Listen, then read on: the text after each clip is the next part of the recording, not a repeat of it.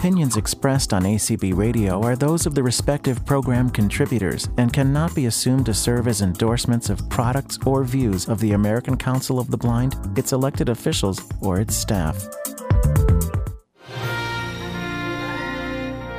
This is Sunday Edition with Anthony, a news magazine show featuring human interest, in the spotlight, movers and shakers, and the news and happening that affect all of us in and out of the ACB community.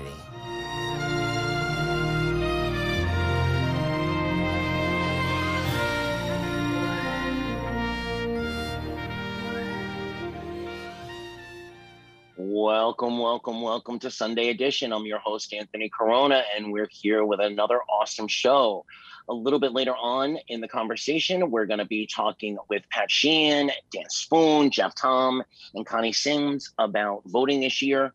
And they're going to answer any of your questions. So as always, if you want to call in and join us, the Zoom information is on the various email lists. You can always hit up the ACB Facebook community page. It's always the same login information. So whichever Sunday Edition post you find first, hit up the Zoom information and join us with your questions for the voting task force.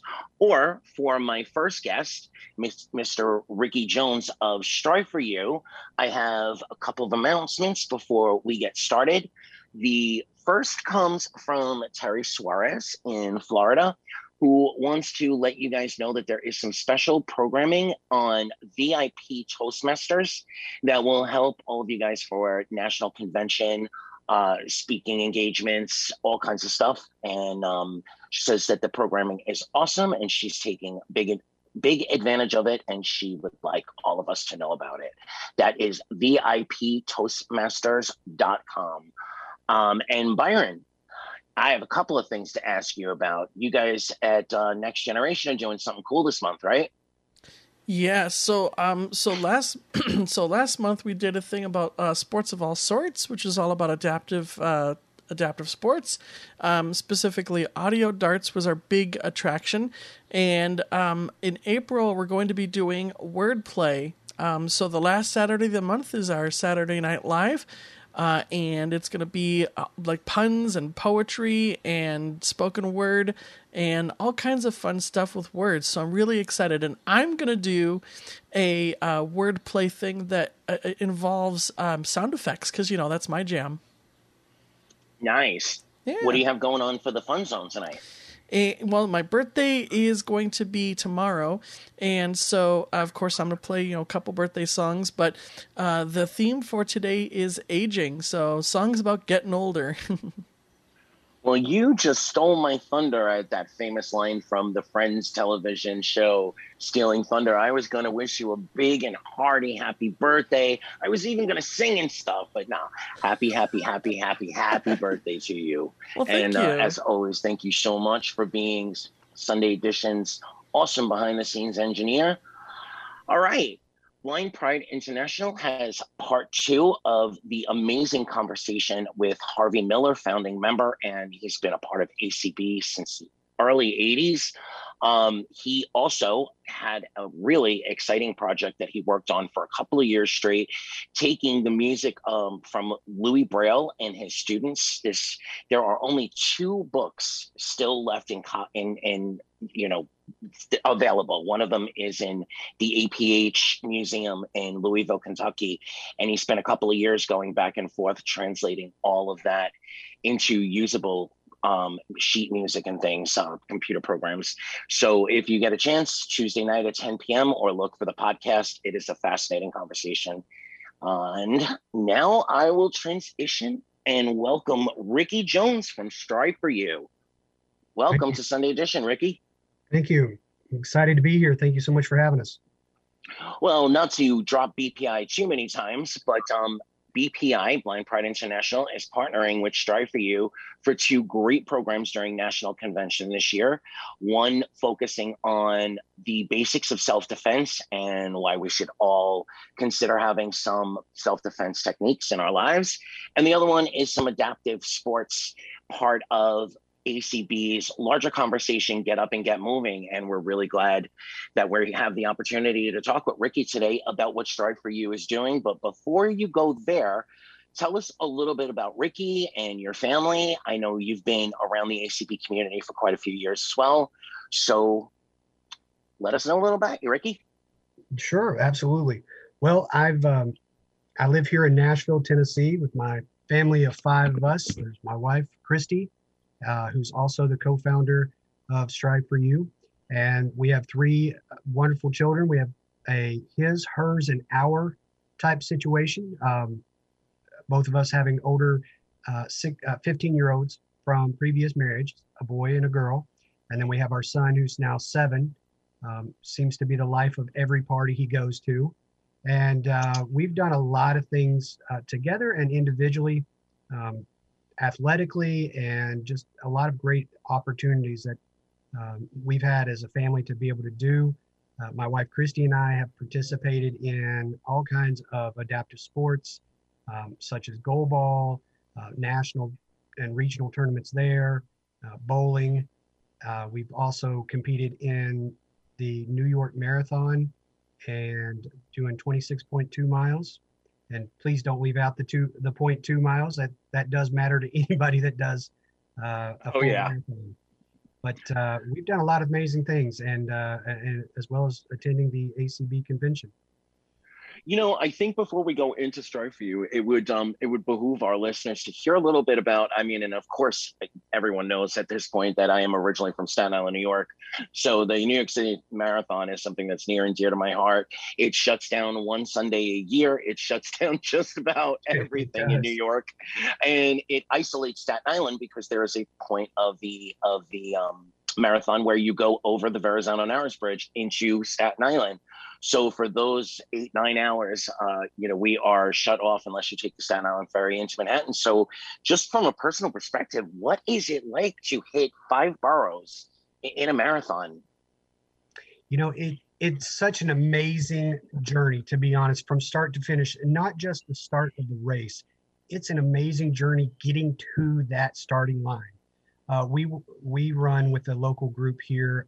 It's an international group called Achilles International, and we have a Nashville chapter here in Nashville. And we, partner with them. And before you even get there, we did over 500 miles of training over 16 weeks. We've ran plenty more than the marathon itself before you even get there. But then when you're running and just like going over that first bridge I remember my guide describing it to me as we drove by on the bus going by it, and was like, oh man, that's a big bridge. And we'd already knew to prepare for the big, for the bridges. And so, running it, I've done it twice. And the first time it was a struggle in 2014. It was very windy, very cold. And it felt, it was so windy when you picked up your feet on the bridges that, the wind would blow your feet up to crisscross. But then you get on the other side of the bridge and you get there into Brooklyn, and man, there's just people packed row by row supporting you, high-fiving. There's kids with flags, and it's just an amazing feeling. And then when, you get down into Manhattan and Queens and the Bronx, it's just, there's so much fun. It's like a party the entire time. And then there at the end, of course, I can't even tell you the emotions that run through you when you finish, go across that finish line after running through Central Park and cross that line, knowing that you really accomplished something that it's never, running a race like that should never be a race against other people unless you're like in the Paralympics. But when you're running a race like that, it's a race against yourself, your body. Yeah. And it's just such an amazing adrenaline rush. So I definitely have 2 things to say on that point. When we were kids, my father took us over. So the anniversary, I want to say it was the 25th anniversary, but of the Verrazano-Narrows Bridge, and they had shut the bridge down for a couple of hours, and you were able to walk over it. And oh my God, the wind and just the sheer force of being it's an amazing experience. So my question to you is, people often say that by the time they're done with their wedding day, the reception, the receiving line, photos, etc., that when you look back on it, you remember like maybe an hour's worth of everything you did that day. I would imagine it probably is the same feeling when you finish a marathon like that. How much do you actually remember of the run itself? And do you remember more from your wedding or from the marathons? You're going to get me in trouble, but no, for me, it was actually the opposite. I remembered going back the second time. I had a lot more fun the second time because I knew what to expect. And I knew I was describing to my guide before we even got there what was getting ready to happen, what we were going to do. Going over the bridge that really got me the moment that really got me, they talk about a runner's block. And that moment that really got me was Queens Bridge going into Manhattan. And that bad boy is like, straight uphill. And when you come down on the other side of it into Manhattan, they even have hay bales at the end for wheelchair athletes so that they don't careen off into the abyss as they come around that turn coming off that bridge. And that's where I both years I hit my wall. And the second year it was like, okay, look, the first year I walked this thing, I am not walking this one. I am running up it all the entire time. So I was able to actually tell my guides what to expect, and they were just there. I mean, there was things like going from the Bronx into Manhattan. Just before that bridge, there's a Japanese restaurant there, and I remember the year before that, I was being told about flame stick twirlers and, the drums and all that stuff. And it was just, I remembered a lot of stuff.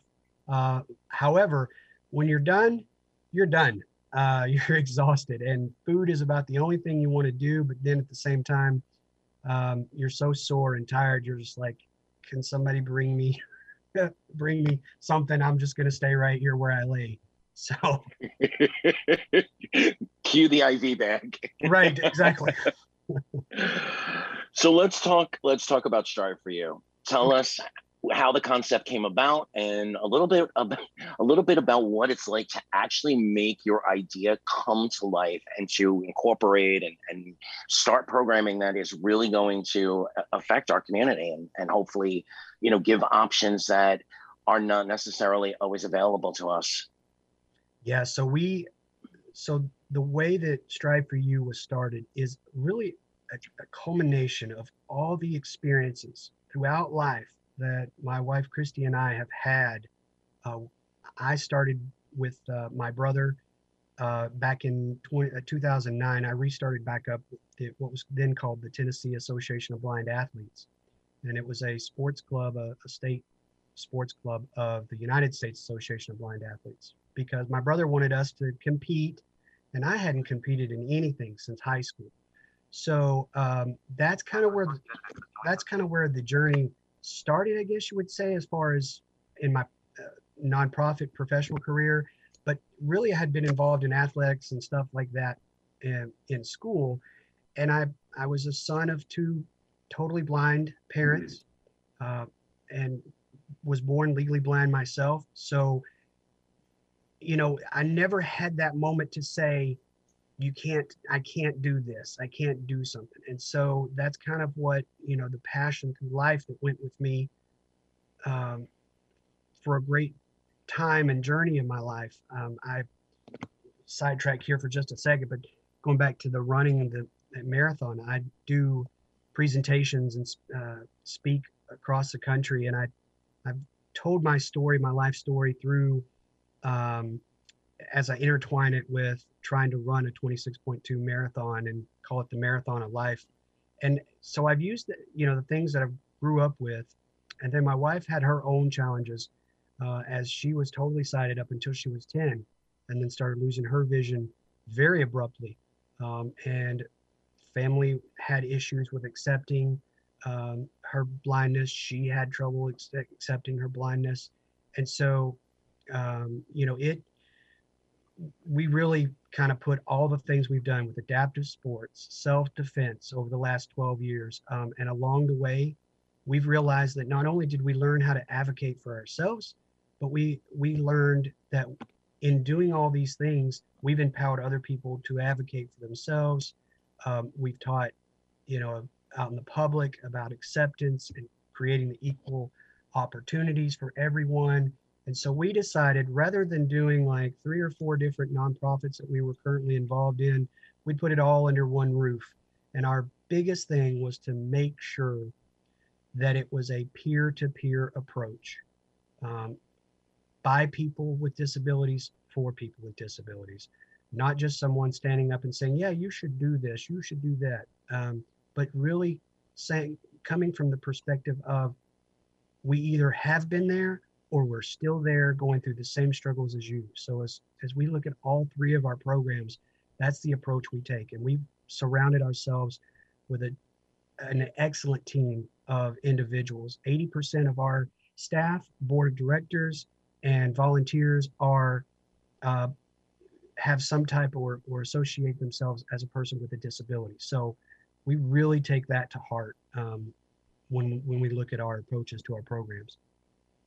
What I like that I've heard in our previous conversations leading up to this, and of course through the materials, your website and the materials you sent me, it seems to me that you take a very strong approach from a mental health based perspective, as well as the actual programming itself, knowing that, we all come from a different place. And, no matter where we are in our disabled life, some of us have been dealing with it all of our lives. Some of us have a very long and slow progression into it. Some of us have an abrupt, oh my God, one day, we wake up and we think life is going to continue the way it is.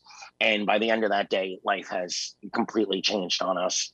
How important from the ground up was it to know that you were going to be a support system, as well as these various programs that you guys put out there? Yeah, it really goes back to that, all the situations and things, that experiences that my wife and all the other team members that we have on board have had throughout their lives, of knowing there are struggles out there that, so in high school, again, I had 2400 vision in high school. My senior year, my vision in my left eye started deteriorating. And I had played football for a big powerhouse football team here in high school here in Tennessee.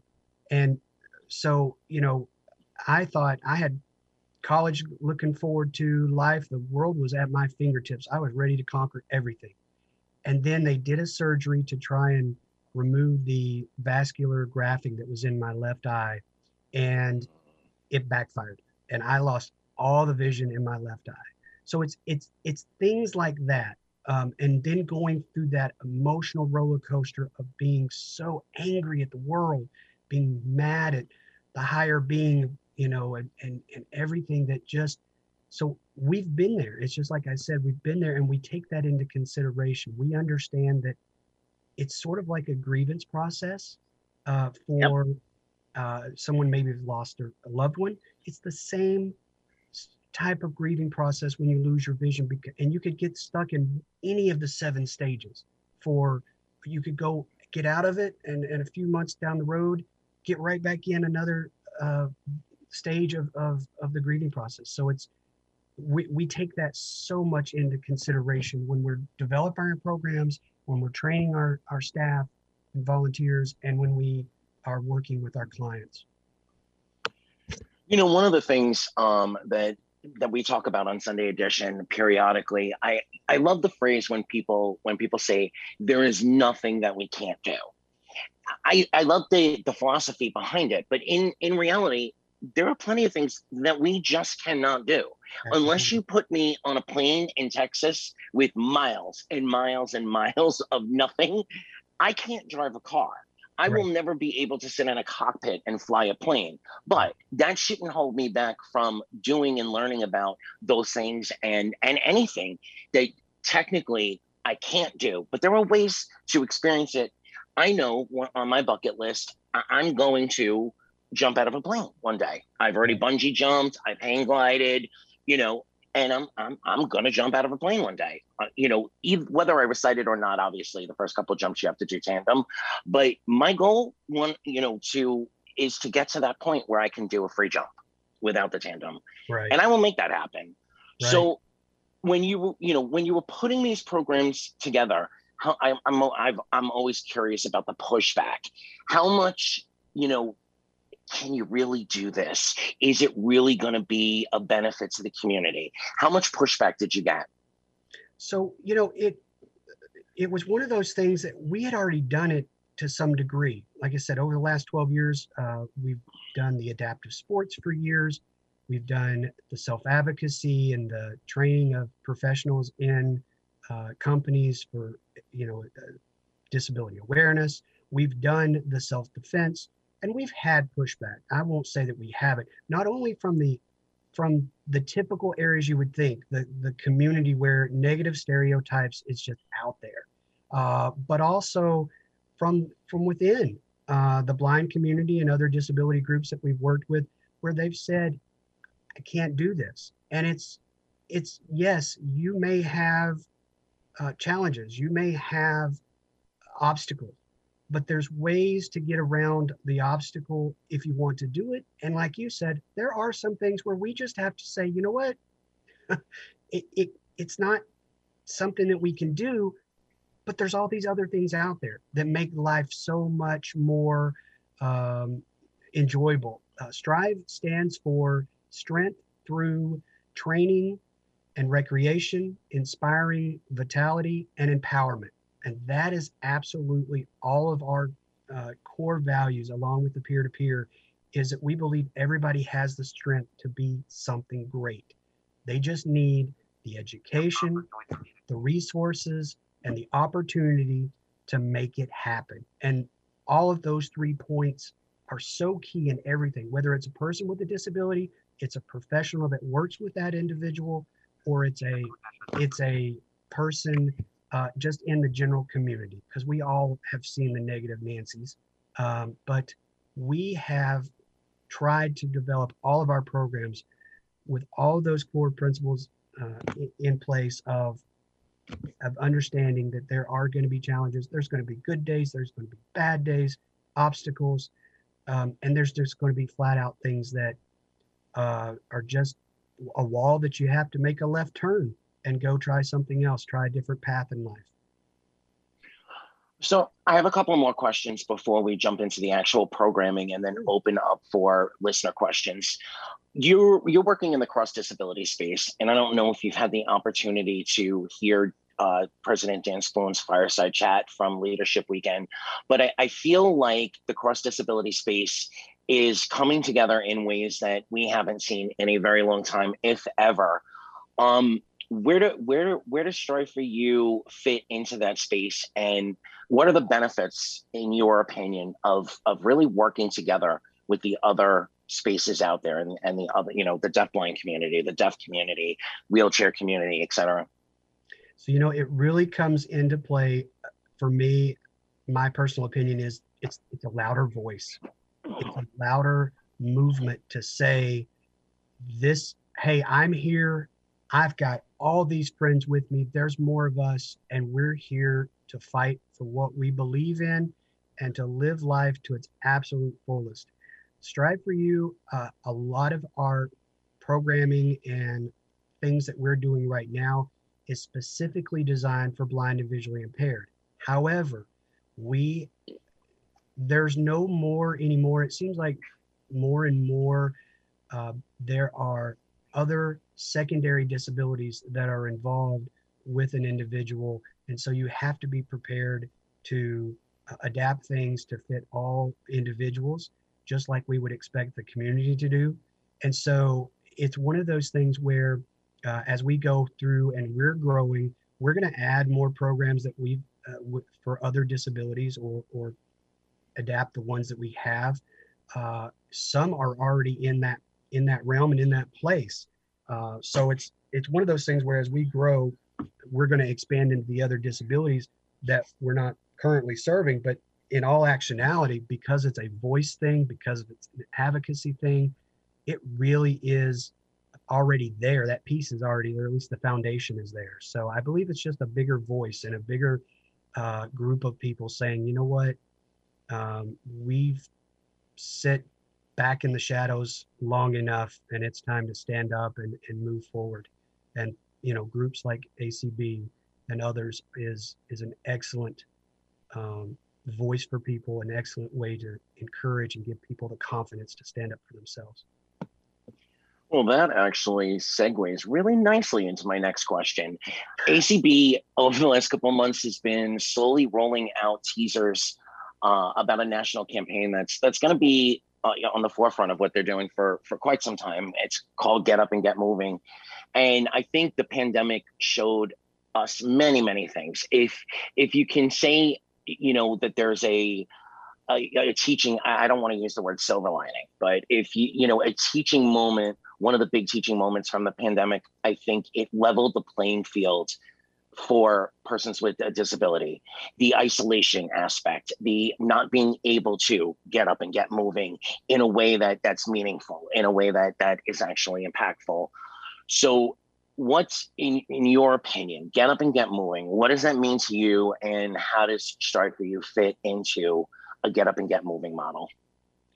So Get Up and Get Moving to me really just means, instead of being in the shadow or just sitting at home on the couch or just being secluded, isolated, let's just go do something. Get out of the house, go for a walk, be out, pick up the phone and call somebody, not just for people blind and visually impaired, not just for people with disability, but everybody. That's the one thing I think the pandemic has taught us is, I think in some ways it's hard to say, politically and otherwise, that you can say we're united, because there's a lot of just not.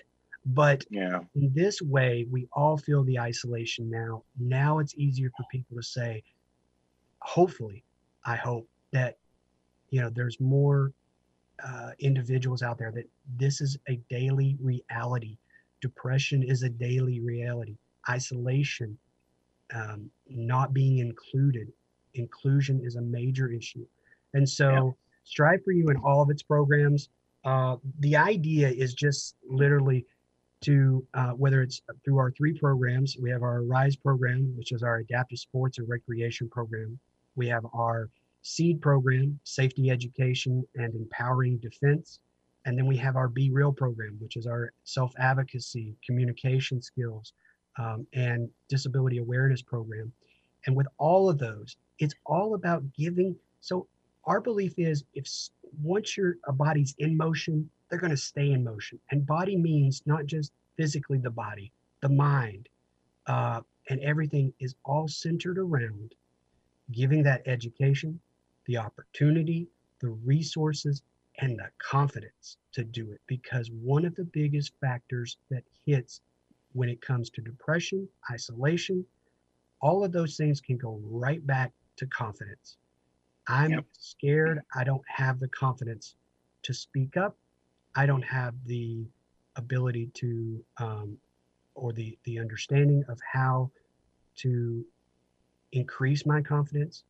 And when you get somebody active, physically, mentally, then they are more confident to go out of their home, where everything inside the home is exactly where we put it. We know, as blind and visually impaired people, we can't stand somebody to come into our house and move something, right? Unfortunately for us, we have a 7-year-old, so we have a terrorist inside, if you will. But when you go outside those doors where everything's where it is, you go into the world, the moment you step out, everything is changing. And that is so overwhelming to specifically blind and visually impaired, or anybody with a disability. Not only, I'm not saying they can't, I'm just saying that's overwhelming. And then when you put in all the negative stereotypes, all the barriers to transportation, all the other barriers that we have, that we're facing, it's like, why try?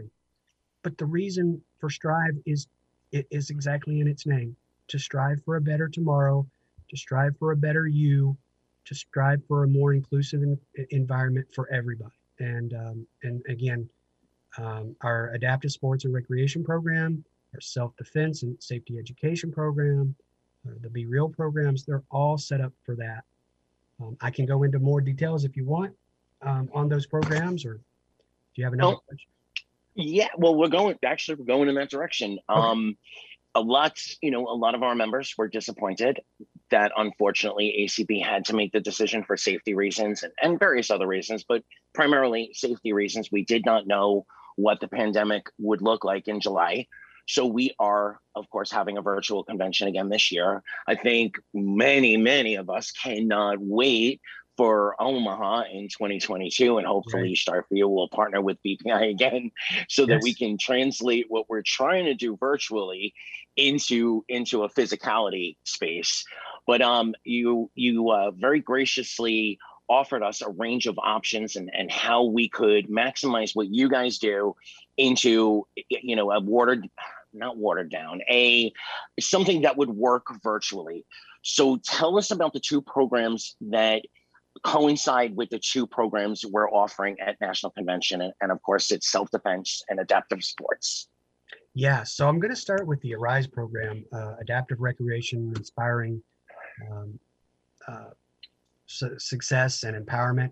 And that is all, within that program has several services that we offer. We offer what we call adaptive sports days, where we come into a community and we work with Parks and Recreation. We work with any professionals that want to be a part of it. It's open to the entire community.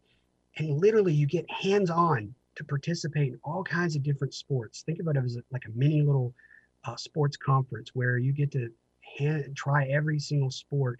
For those who are sighted, we put them under blindfold, not because we think that they're going to understand exactly what it's like to be blind, but they're going to get at least a glimpse. Obviously, they have that luxury of taking that blindfold off at the end. But we also have our professional development workshops. We go into VA medical centers. We go into physical education programs around the country and other different programs. And we teach the professionals on how to adapt things for a person with a disability, specifically blind and visually impaired. Many of them don't know what's out there. Many of them don't know how to adapt it because even in their educational track, when they're in college, it only takes six hours of what they call adaptive education. So then we have our one-on-one consulting. We offer here in Middle Tennessee, we partner with different groups, and we have bowling and goal ball and run walk program. As I mentioned earlier, we have tandem cycling, all kinds of different things we do here locally. And then we offer national tournaments.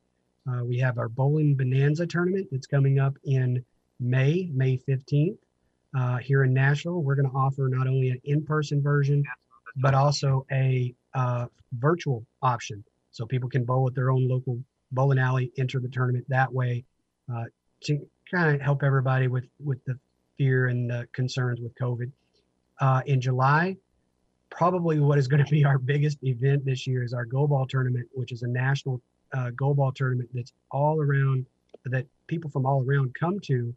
However, this year, because everybody's, as you said, is aching to get out, is going to be, we've already got so much. We just said save the date, and we've got so much interest in that because everybody's just itching to get out. So that's going to be July the 9th through the 11th.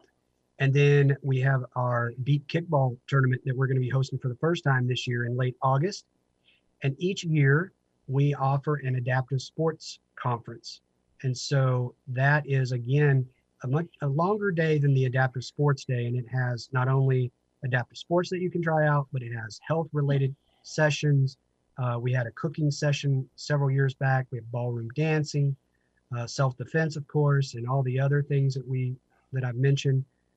As well as speakers that talk about, advocacy and all that stuff.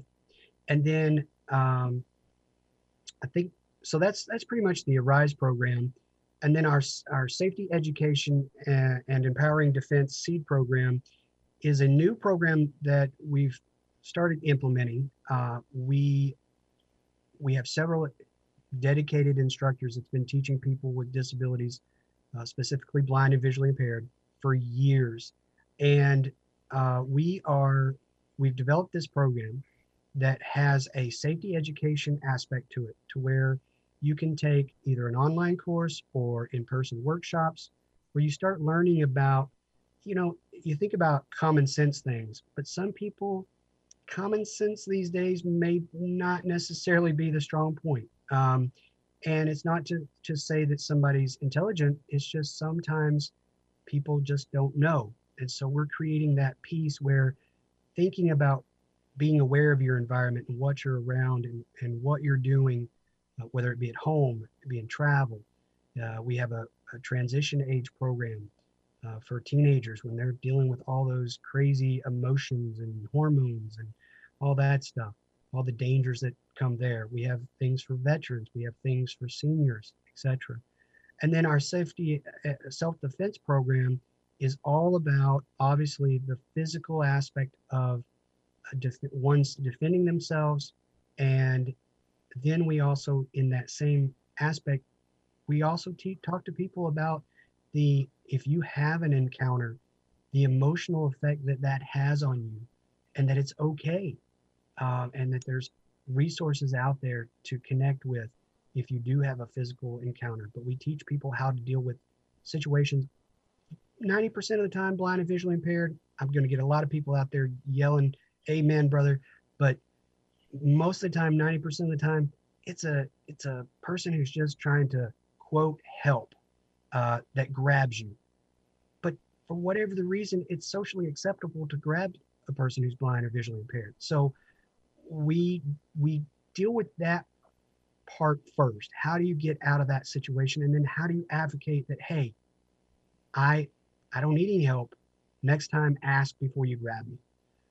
And then we work towards the more serious scenarios and deal with all those. And in both our ARISE program and our self-defense program, safety education and self-defense program, we will be offering very soon ways for you to get certified as an instructor if you want to become a certified instructor in either of those two programs. And you can go through that process. One of the things that we do, I hope that you can tell, is we're all about quality over quantity. And so we're going to have, it's not going to be an easy process to become a certified instructor, not because we want to make it tough. It's just, we want to make sure we're getting the best quality instructors that can then go out and help to empower people with their teaching.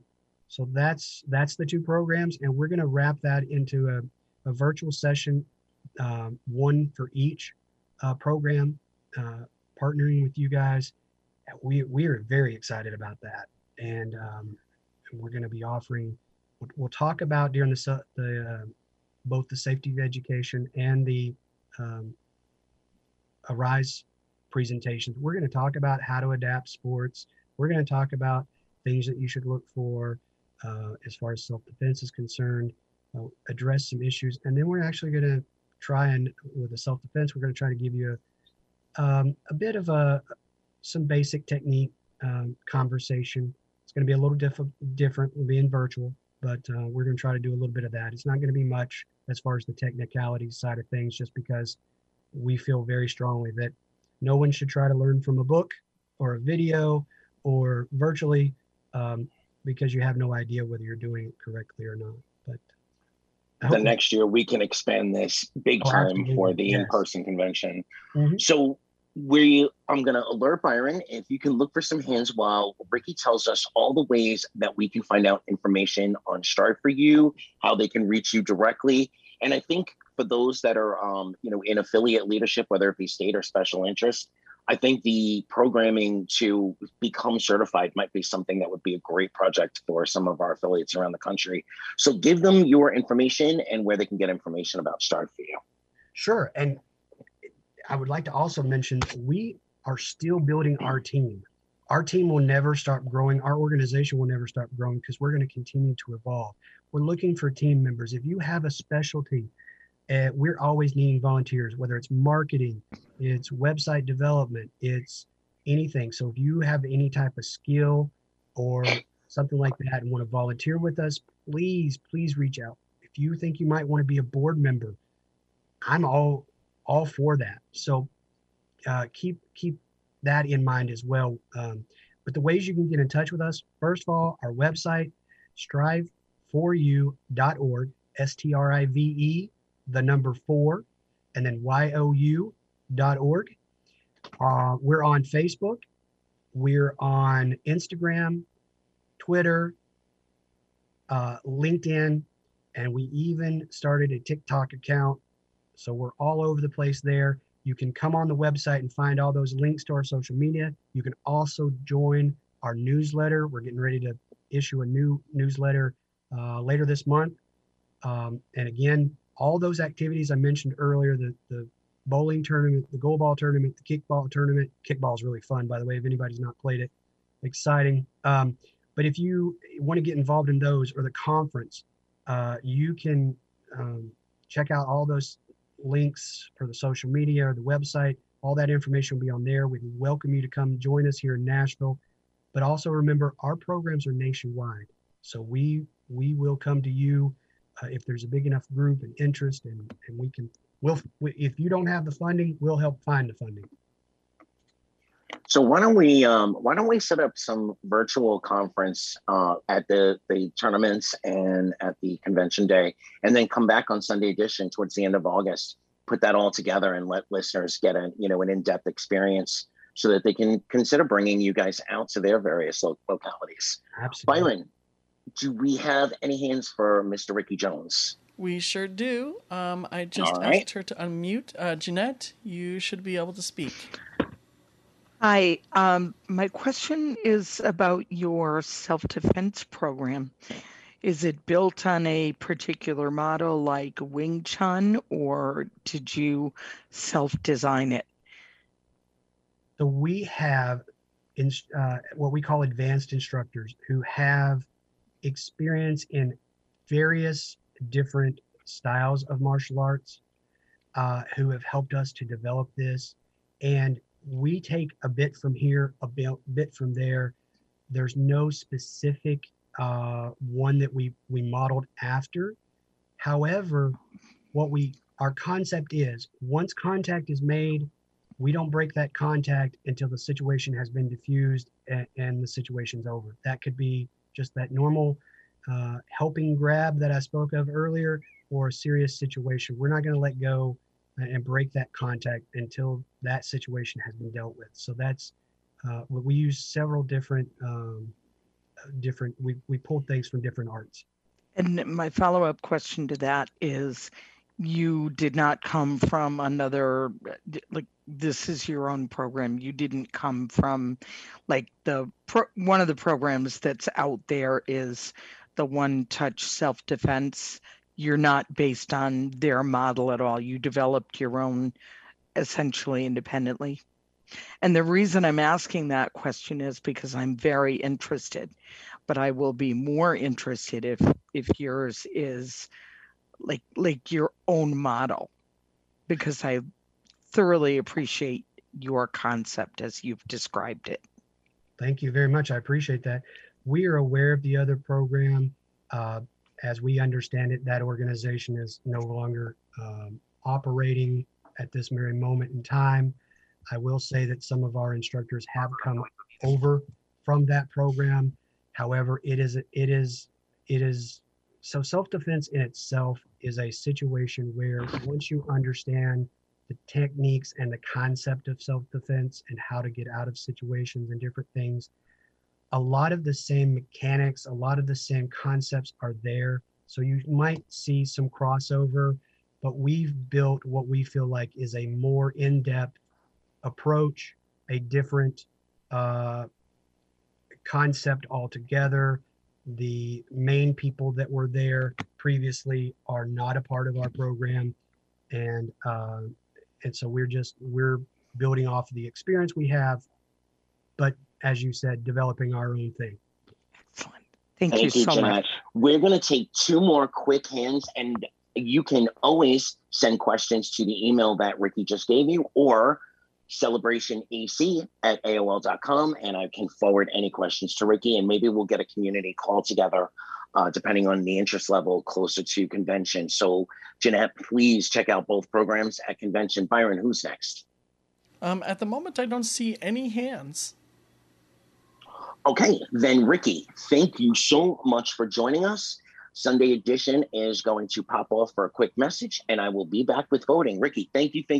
And thank your wife, Christine, for letting us have your quality family time today. Oh, thank you so much. Appreciate the opportunity. And info@striveforyou.org is our email address if you want to send us an email. But thank you so much, and we look forward to partnering with you in the future. Absolutely. Talk to you soon, man. Bye-bye. Do you remember BPI? Oh yeah, Blind LGBT Pride International. They're a special interest affiliate of ACB. Yes, they are the ones doing all these cool things at convention. Guess what they're up to now? Do tell. Their own show. It's called Pride Connection. That's great, but what if I'm not a part of the LGBT community? This is a show for everyone. Actually, non-LGBT and non-disabled folks are known as allies, and they are a huge portion of BPI's membership. Everyone is welcome. So what kinds of topics can I expect from Pride Connection? Fun and relevant topics for everyone, from blindness to LGBT education, technology to advocacy. So when will Pride Connection take place? Every Tuesday at 10 p.m. Eastern. Be sure to tune in so we can all connect and learn while having fun. Pride Connection on ACB Radio Mainstream. Wow, Byron, isn't that a great affiliate promo? Yeah. Those guys are awesome.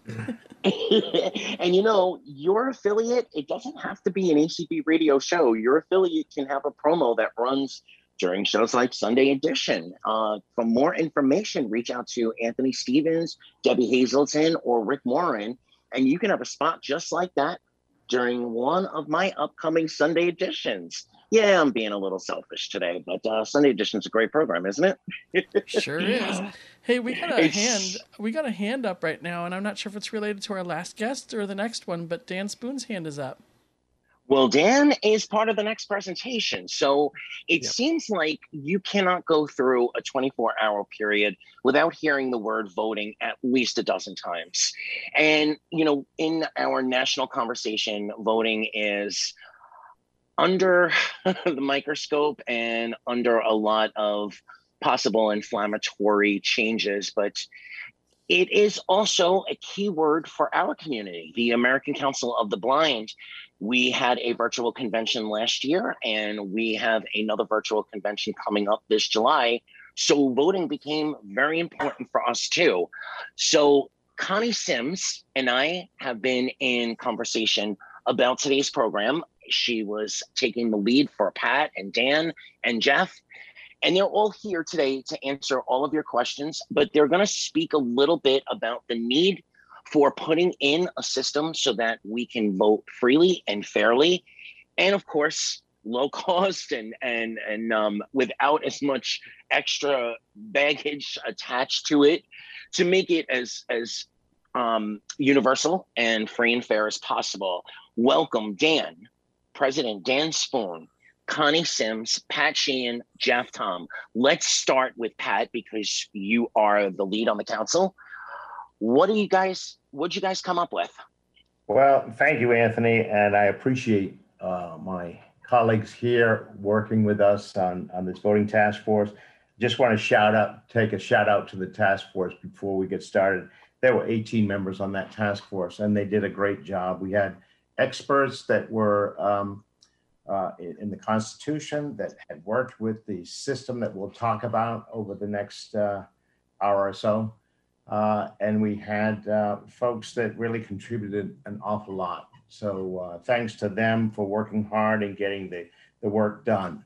I'd like to start off and then maybe we can go to Jeff and Dan and then Connie.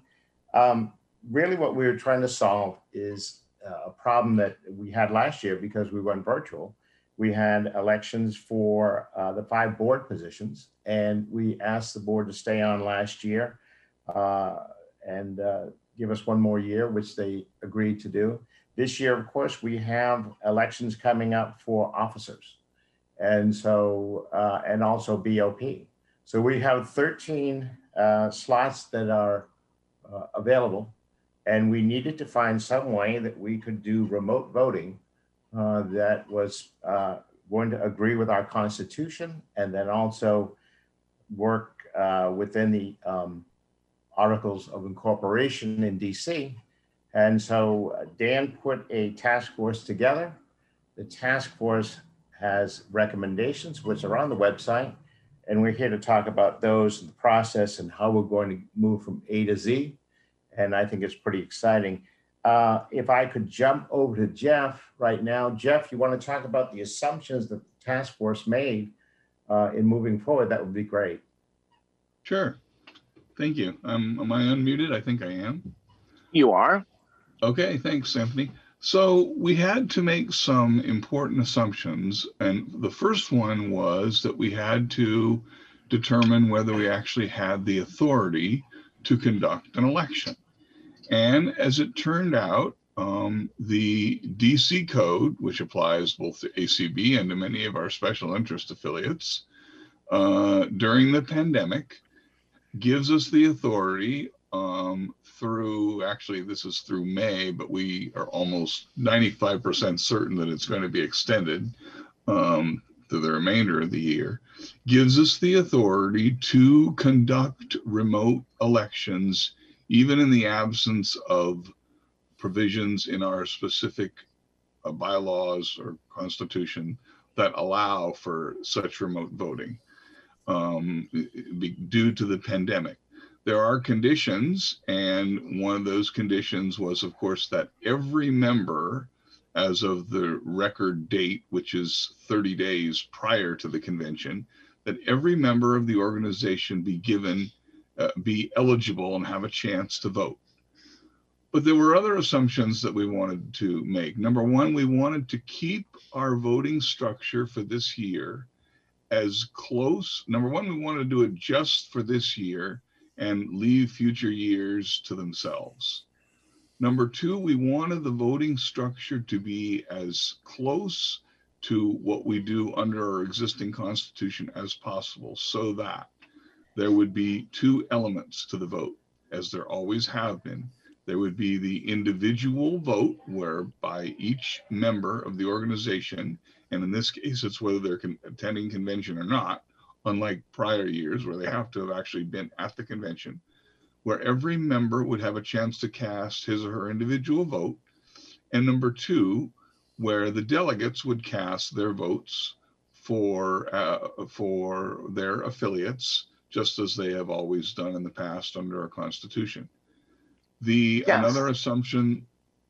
If I can actually pause you there and ask you if you can go into the delegate system a little bit more, because I think that's a piece of confusion for a lot of members that aren't active in convention politics. How does the delegate system work?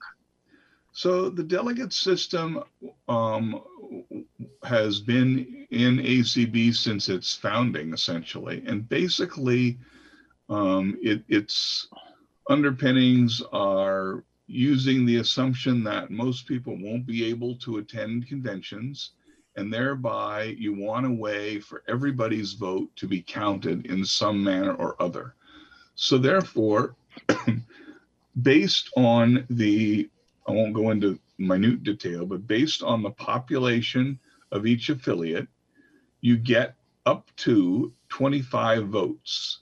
So some affiliates only have like 1 or 2 votes, and some affiliates might have the maximum of 25 based on how many members you have. So that basically, and this became a little confusing to some people, you have 2 ways in which your vote can be counted. You have your individual vote that you are going to cast this time, and we'll be getting into how you're going to do that.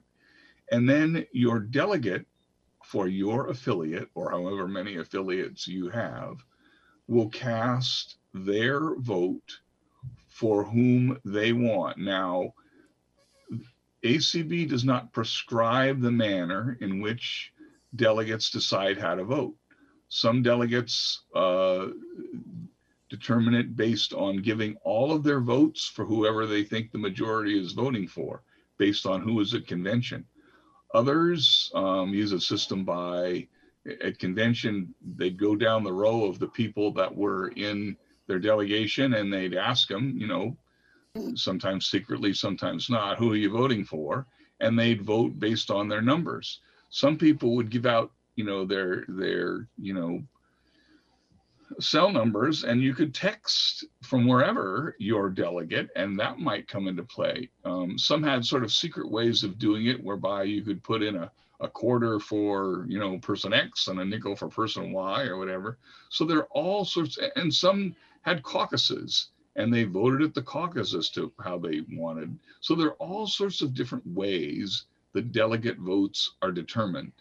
And even in this convention, we are going to give a nod to that, and you'll hear a little more about how that is going to occur later on. But the delegate vote has always been a key piece of how this organization votes.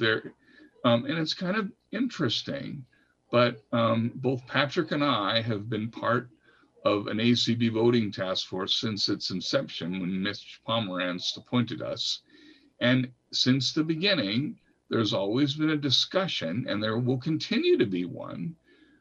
Once we permanently institute, and I suspect that day is coming sooner than we had ever thought, once that we institute a permanent ability for every member to cast an individual vote, will we continue to have a delegate vote or not? And the answer to that is, I have no idea.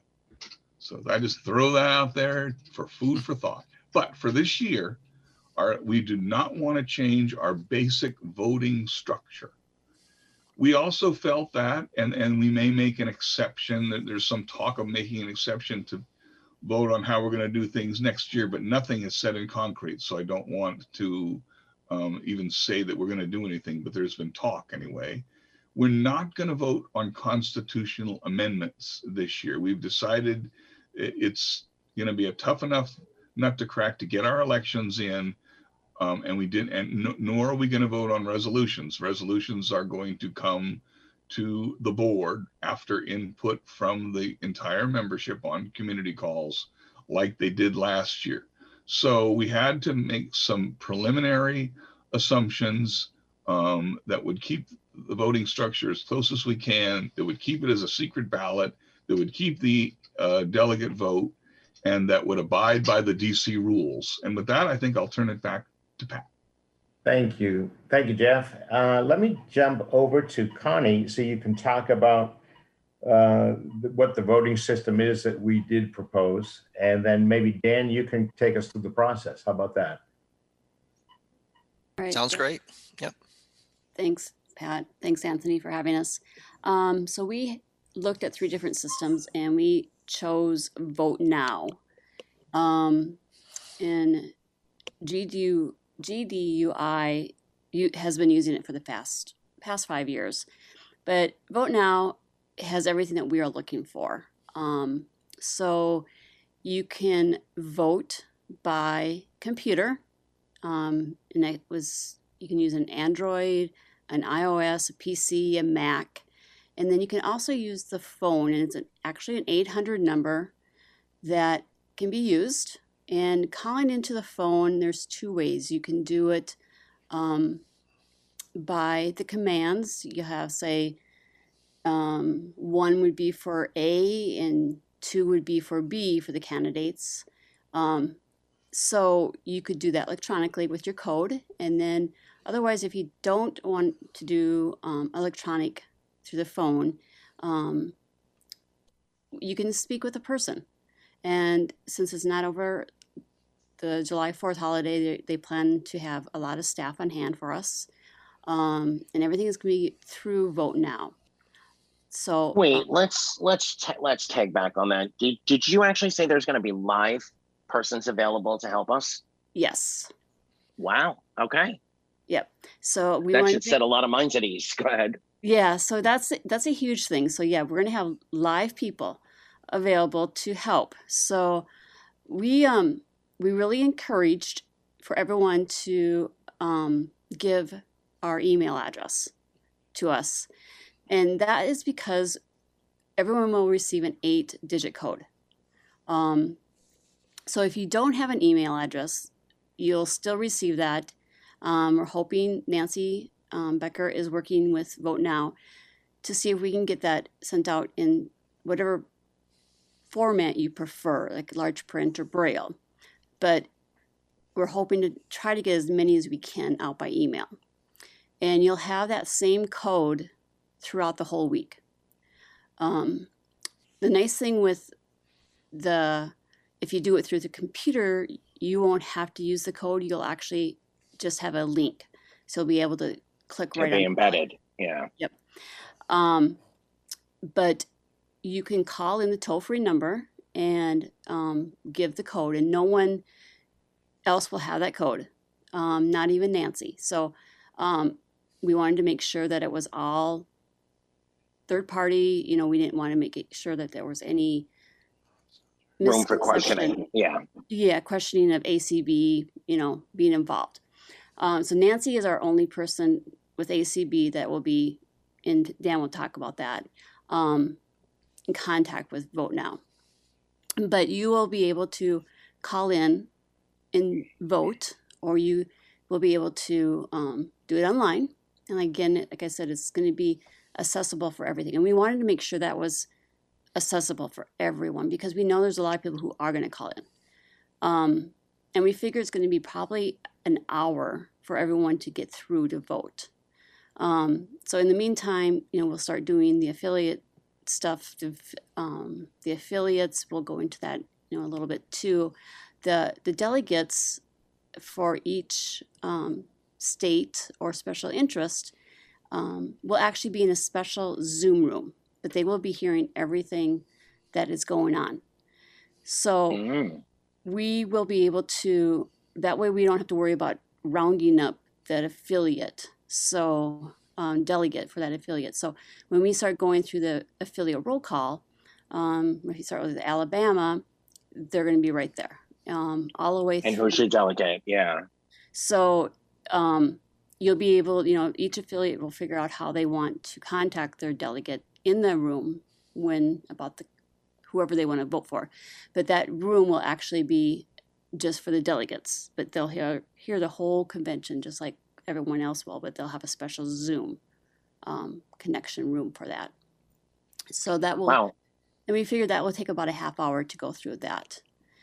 And the nice thing is, once later in the week, when we figure that there will be more elections, we Vote Now can have a half hour turnaround time to get a new ballot up and going.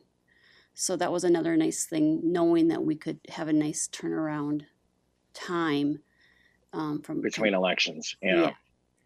What's the turnaround time for results? So that will be within basically, once we have the hour and stuff done, we will have, I believe, and Dan might have the actual number on that.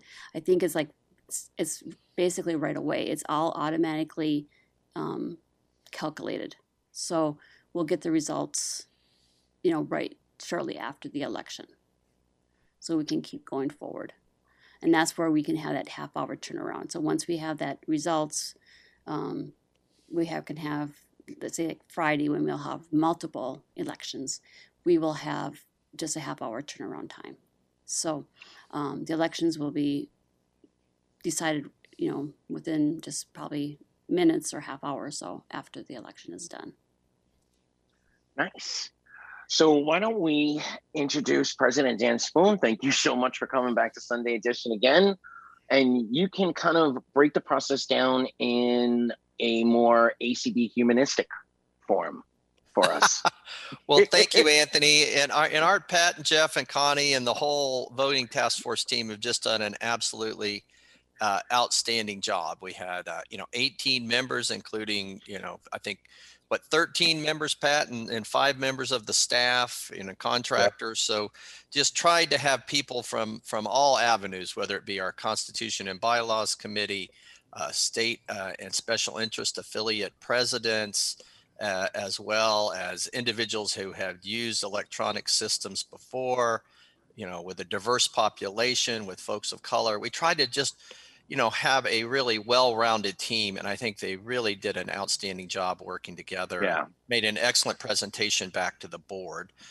So I really, really want to first just thank them for all of their hard efforts and continued efforts as we, with Connie's guidance, work with Anthony, folks like you and the other radio shows and community events and presidents meetings and any place we can go, where I think now even taking the show on the road, so to speak, right, Connie, to individual affiliates for conversations with their members. So Yes, we're trying to really, as much as we can, get the word out there so there's no surprises. We want to be as transparent as we possibly can through this process. And for some of us like myself who might be running, we have to be very, I always feel like I'm the acting president, but at the same time I'd be running for re-election. So I want to make sure it's very open and transparent and everybody feels comfortable about the process. If I can add my thoughts, the materials that were sent, the presentation to the board, I mean, it feels like, you swept through the house and not a single bed was left not looked under, not a corner was not swept out. All the T's were crossed and all the I's dotted. It really did phenomenal, fabulous work. When you give us this presentation, Dan, as well, can you also incorporate what candidate forums might look like going towards convention? I think a lot of people are interested in that too. Sure. And, I'm not, I don't mean to represent the Board of Publications, but I have been on, their conversations. And so I think I can give at least a background on that. And please reach out to Deb Cook-Lewis and those folks. It might even be worthwhile to have them on for a Sunday conversation on about what they're doing from the BOP side. But I'd be happy to speak through that. And maybe that's a good place to start.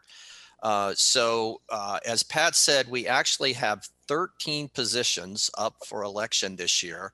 And very quickly, the task force realized that, historically, we have done elections the last day of the convention and really felt that trying to do 13 elections all in one 5-6 hour period remotely might be just not even possible, right? Given the turnaround and the amount of time it'll take for folks to cast their ballots. So what the task force quickly decided was that the process really needed to go throughout the convention. And so it's going to start with the Board of Publications, which is putting in place, I think in the May forum, they will have all the instructions for any potential candidates that wish to run for any of the positions. There'll be the 5 officers positions of president, first vice president, second vice president, secretary, and treasurer.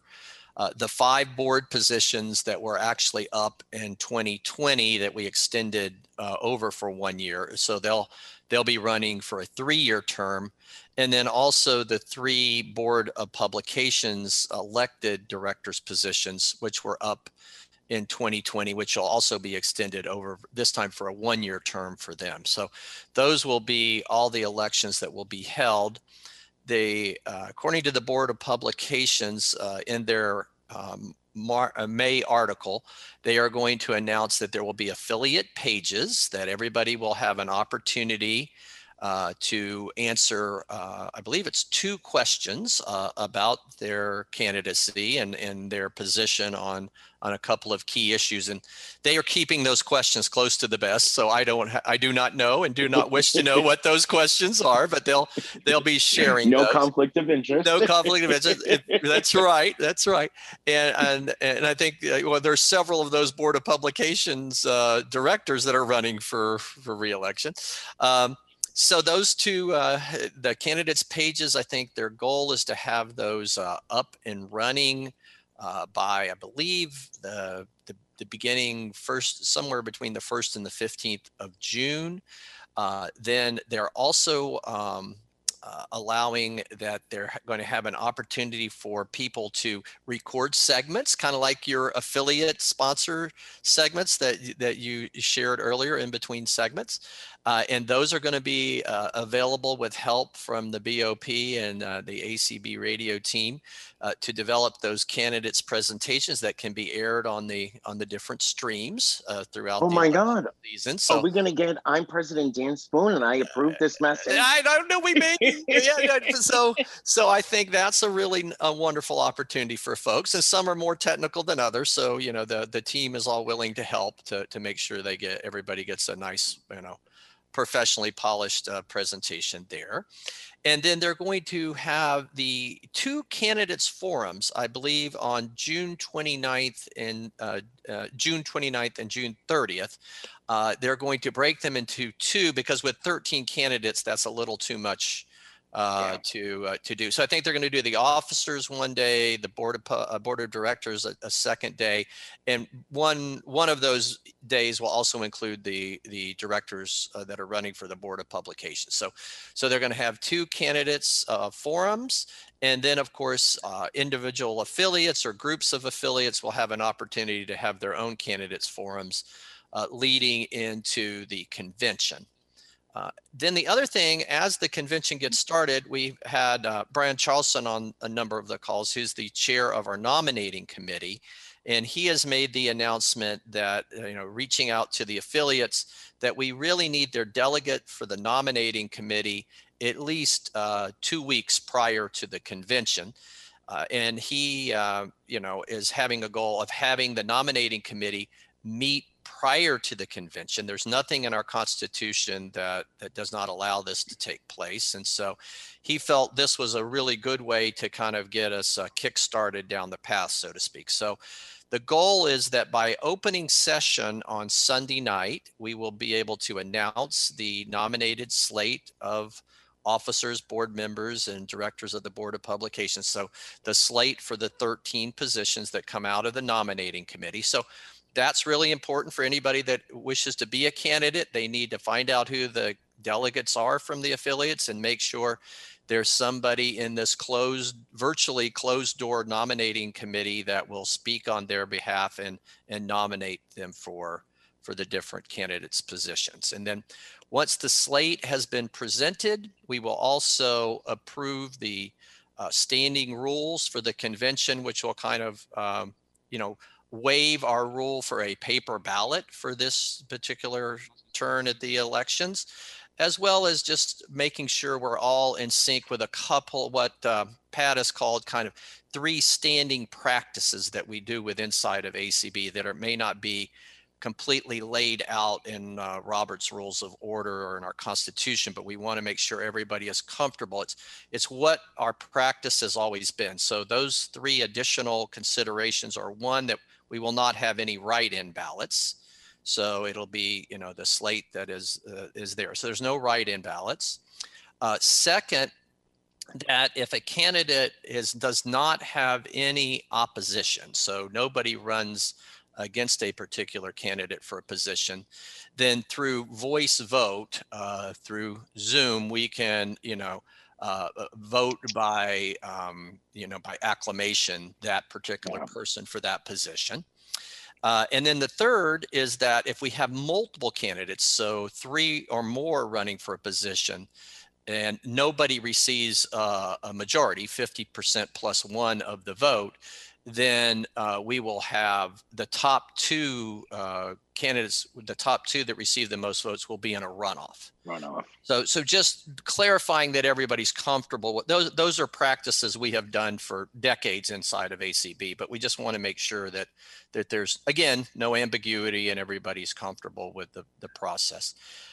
Then once we get started, we will on Sunday night go through with the first position, which is president, and go down through the slate until we have the first contested election. So I want to make it really clear to everybody, again, our normal practice inside of ACB, that you do not have to be an announced candidate, through the Board of Publications and have a candidates page. You don't have to do any of that.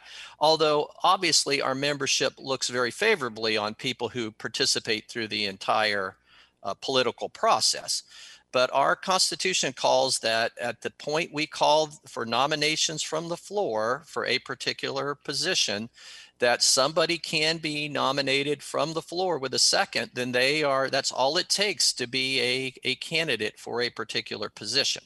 So we will start on Sunday night, and we will announce the person for the particular position that has come from nominating, and then we will ask 3 times if there's any nominations from the floor. If there's none, then that particular position will be closed, and we'll voice vote by acclamation for that person to hold that position.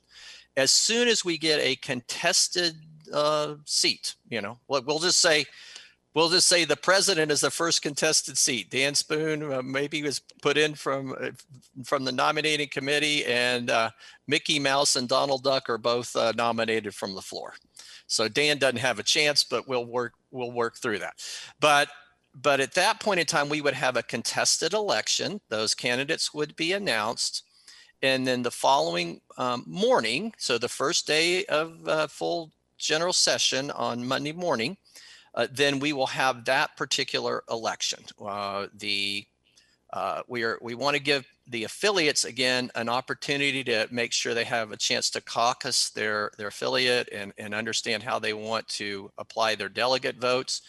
So we will have the 2 candidates announce their speakers the next morning.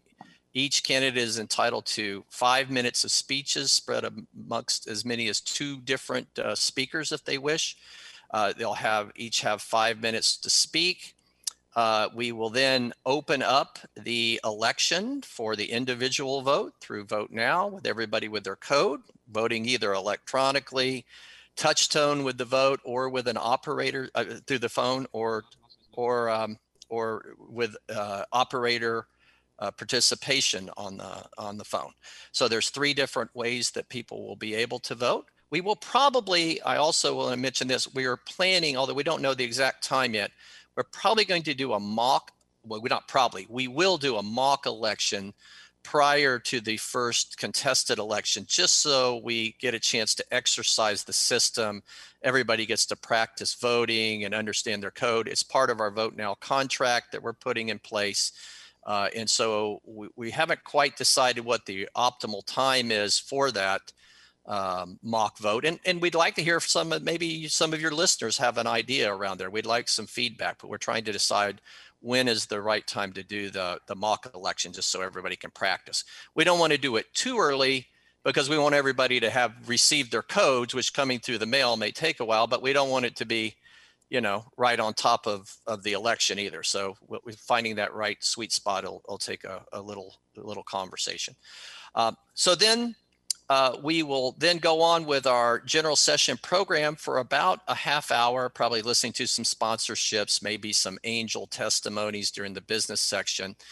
And then we will allow, as Connie said, a half hour for the affiliate roll call vote, with each affiliate having a nominated delegate. Those delegates will be in their own Zoom room, but will be heard in the larger Zoom room. So through the technology expertise of Rick Morin and Tony Stevens, Jeff Bishop, all that wonderful crowd of folks we have, and switchers and all kinds of technology I don't really know all that much about, there is the ability to have multiple Zoom rooms going, and yet they feed into each other. And then the ultimate, end user, the person on the other end, can hear not only the roll call vote, but can also be part of the general Zoom meeting. And so all that will be broadcast on ACB radio. It'll be available on the Zoom, call in on the phone, whatever way you access the convention.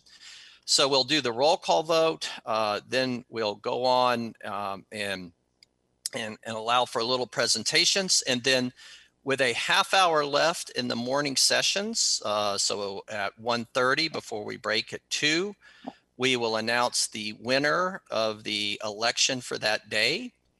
We'll allow the winner and losing candidates to make a brief comments to the membership. And then we will continue down that process till we get the next contested election. Once those put in place.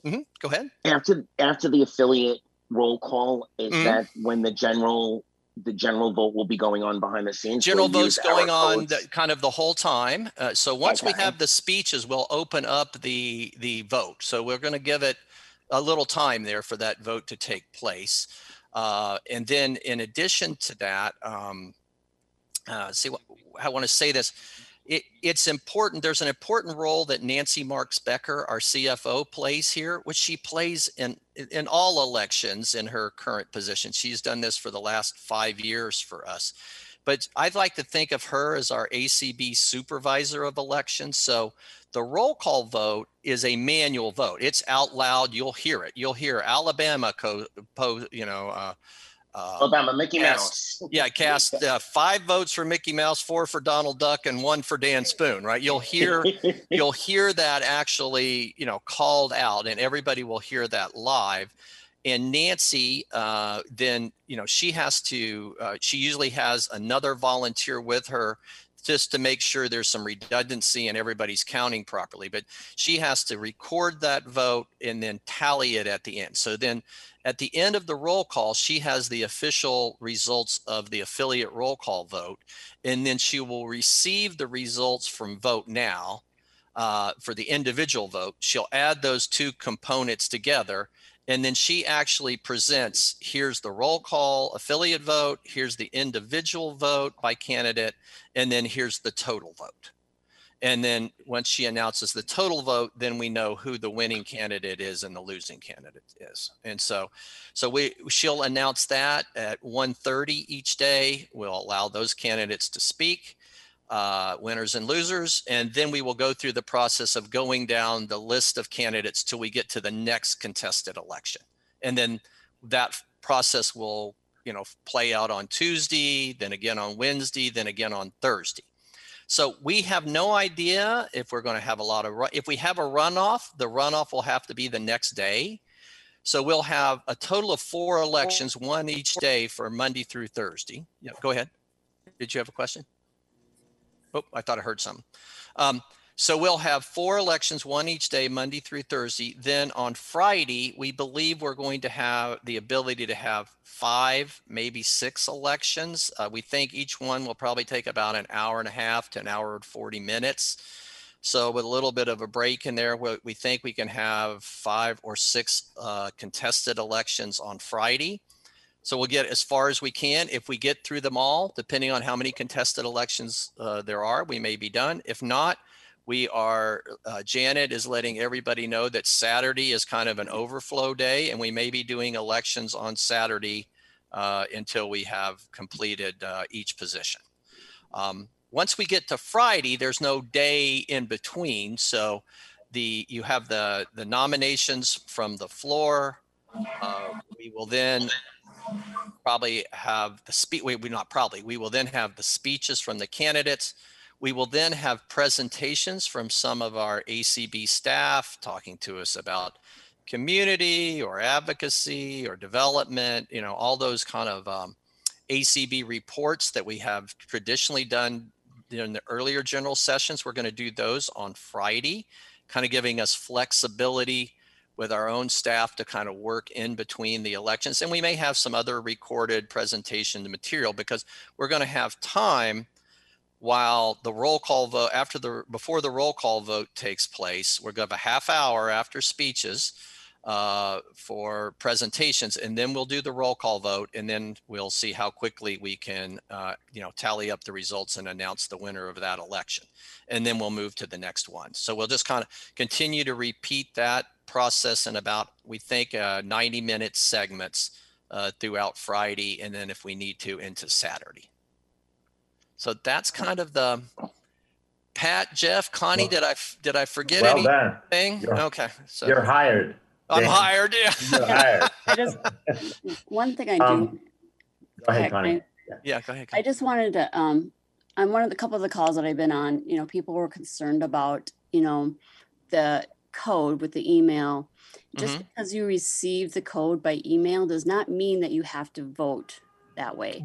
Very good point. Yes. So I think a lot of our folks use email for sharing information, but maybe are not comfortable clicking buttons and making sure their vote, processed electronically. So you could please, if at all possible, let us know your email. We can send you your code electronically, which assures you that it's gotten to you and you alone. But you can take that code and then actually do your voting through touch tone on your phone or with an operator. You can, of course, reply electronically, either on your computer or on your mobile phone, your smartphone. So either way is possible. So we're trying to have as many possibilities for people to vote to make it as easy as possible with the technology that works best for them. Good point, Connie. Yeah. The other thing, we couldn't get the A lady to vote for us. A lady, I picked Mickey Mouse. Yeah.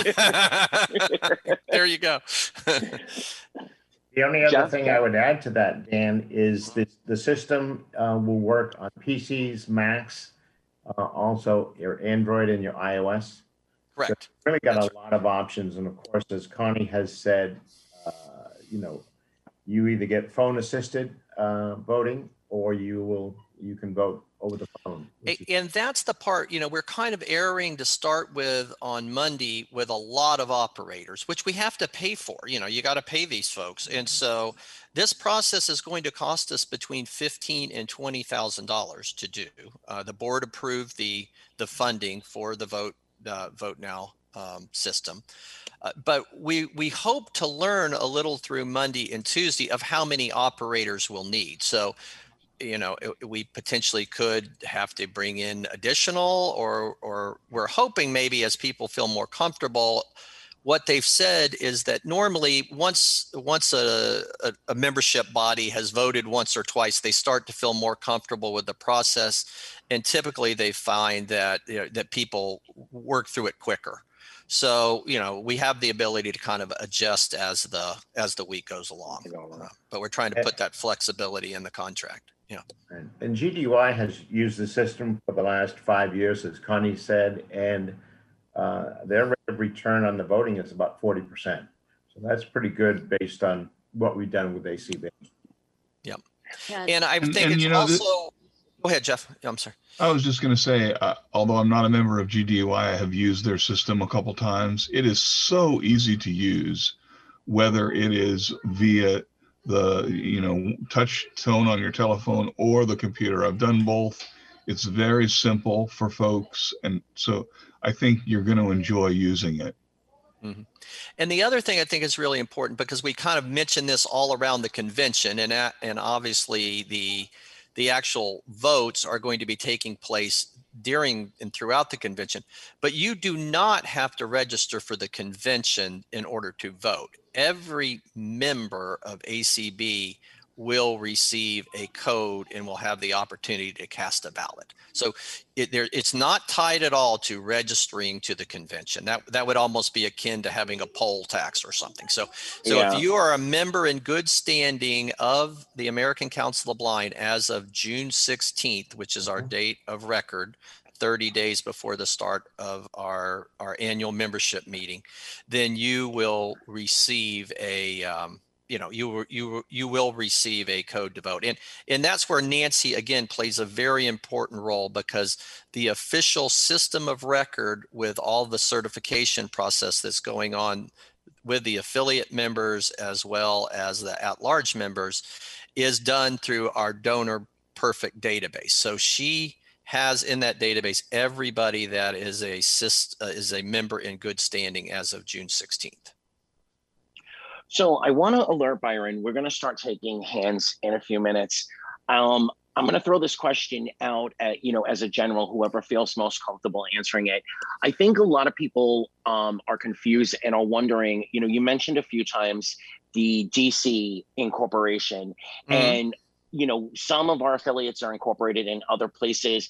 Why were some affiliates able to do remote voting already in what's, what about the DC code in terms that most of us can humanistic terms?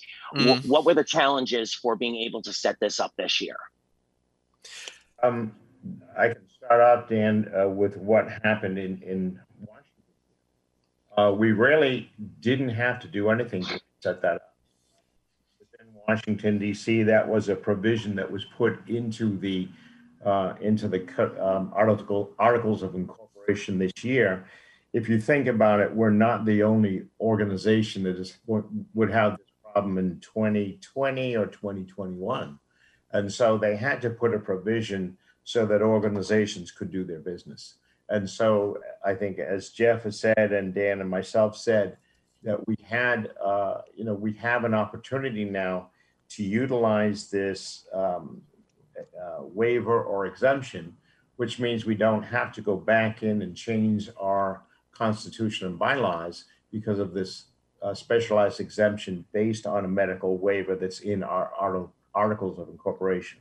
Now, in Maryland, we are not incorporated in DC, so we have to go back to our to see where we are incorporated and see what those rules say regarding Maryland and how, if we wanted to, we want to vote inside Maryland and we're not going to meet in person, what those rules are and how they apply to us. And I think a lot of the states have been doing that as they had their state conventions this past year.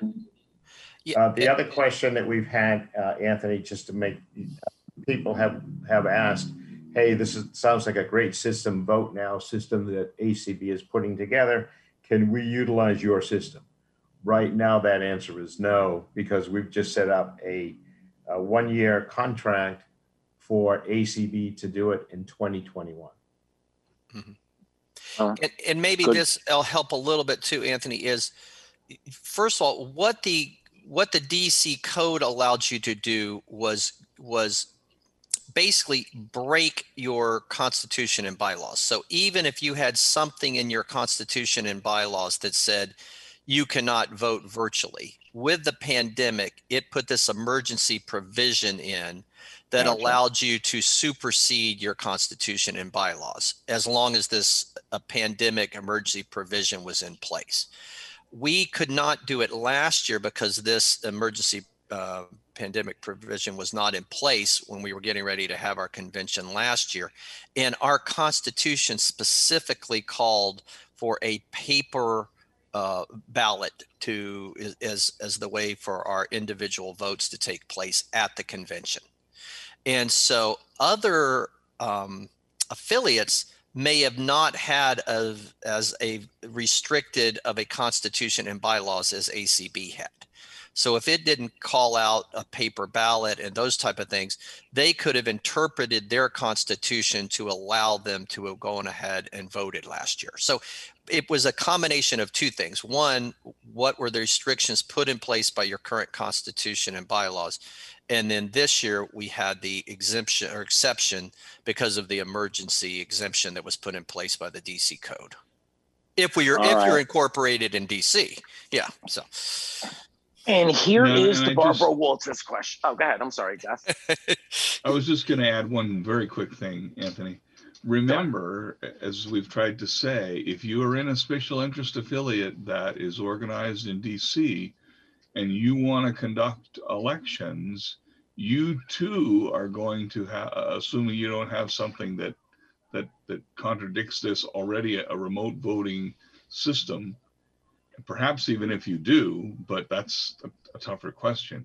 You too are going to have to make it possible for every one of your members to vote. So you're going to have to get your Zoom link out to those members, whether they have email or they do not, ahead of time. So assuming you're going to vote via Zoom, which is, one possible way to do it, and there's even ways to vote secretly using your One Touch mobile. So it's possible to do it over Zoom, but assuming you're going to do it that way, or maybe you're not, maybe you're going to do it some other way, but you have to give your non-email members a way of getting the information for the manner in which you're going to hold your election.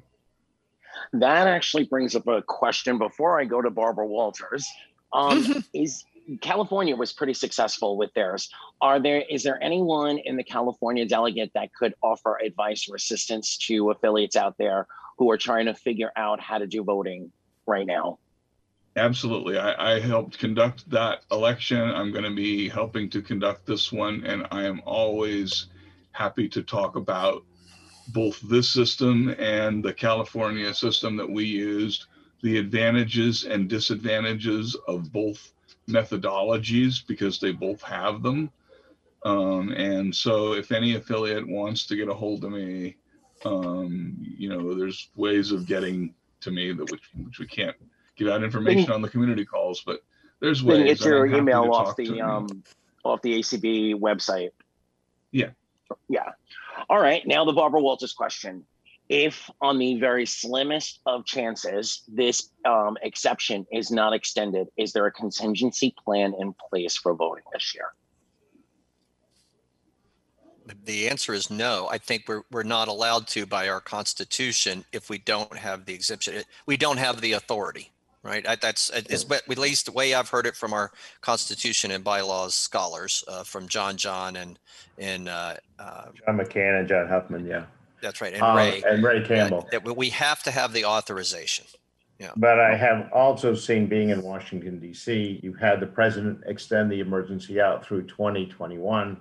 And what I have heard here from the mayor in Washington, D.C., that is going to get extended. So I'm not concerned about that. I think we're in good shape. Mm-hmm. All right, Byron, let's start taking hands. All right. I am not seeing any hands at the moment, guys. Get those hands up. We want to hear from you. I think we answered all the questions.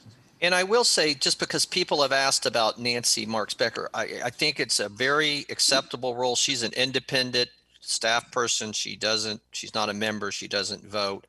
She is really the person that's going to be working very closely with Vote Now. And she's the person that, if anyone is sharing information, it's strictly Nancy with Vote Now. So we're trying to keep it in a very small group, but Nancy, is kind of our conduit to Vote Now. So she'll be, when people can't find out information, we're going to be setting up a line where they'll be getting in touch with Nancy, who they'll be working to get them their information. Say they have a bad code, or they never got their email, or they never got their postcard, or whatever it may be. She's our conduit, and we're trying to keep it that way so we stay very independent. Wow, Nancy's going to need a few rest days off after all. I think she is. She's a little worried, but she's a trooper. She'll do a great job. Yeah. One thing about this system also that we really hold dear in ACB, it's secure, independent voting, and verifiable. So those are three other conditions that we had going into this. We needed something, and we looked at a couple other systems. We looked at doing it manually. And the other two electronic systems that we looked at one didn't have phone access, one wasn't accessible from the keyboard, and the manual system was just going to be too arduous and too many ways that we were thinking. What, Pat? We may have needed as many as 30 or 40 volunteers with different precincts if we were going to do it manually. It was going to be quite an undertaking. It was going to be too much. Yeah. On the delegate side of things, so when the delegate, you mentioned Alabama as an example, 5, 3, and 2. Yeah. Do those count once you're tallying it up? Do they count as single votes that are added onto the individual total, or are they graded in a different way? Yes, no, they're just added on like the individuals. And I think you ask a good question, because we always say members are represented through their affiliates, but the way the Constitution is set up is that for every 25 members that a affiliate certifies, they get 1 vote, with a maximum of 625 members and 25 votes. And if affiliates have more than 625 members, they don't even have to pay ACB for the $5 per member above the 625. This is all written into our Constitution. So if you take a larger state, they may have fallen down a little this year, but like the Californias, the Floridas, some of those would max out at 25 votes. And so now I'll just use Florida as an example. Florida has 25 votes that they can cast as they wish. ACB has no control of the process, anything that's done there. So then Florida as a state affiliate has to decide how do they want to query their membership, their caucus, all their members in good standing, and decide how they want to apportion those 25 votes. And there are some affiliates that take what they call the block vote rule, where they want their 25 votes and or 10 votes or 12 votes to have the maximum impact as possible. And even though it's maybe a 60-40 vote amongst their membership, they will decide by a block rule that 100% of those votes will go towards the candidate with the majority. Others split them. You can split them up into a half vote. So there are actually, I have seen affiliates with only one vote because they only have 30 members, and they may go 0.5 for candidate A and 0.5 for candidate B. So, and if you're a member of several affiliates, like you're a member of the California Council, and you're also a member of the Guide Dog Users and Council of Citizens with Low Vision International and AAVL for Alliance on Aging and Vision Loss, you're in 3 special interest affiliates and 1 state affiliate. You're working with each of those affiliates to be caucused into how they're going to vote for their affiliate votes. But it is proportional. Affiliates get 1 vote for every 25 members or portion thereof. So if you have 38 members, which gives you 13 25ths, then you qualify for that second vote.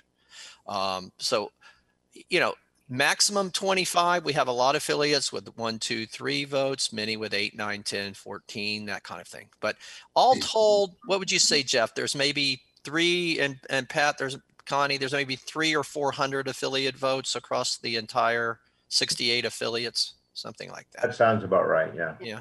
Some in that neighborhood. Yeah. Unfortunately, the number is not as many as there used to be. And that's something we need to work on. Yeah. That's a whole nother topic for a different Sunday. That's right.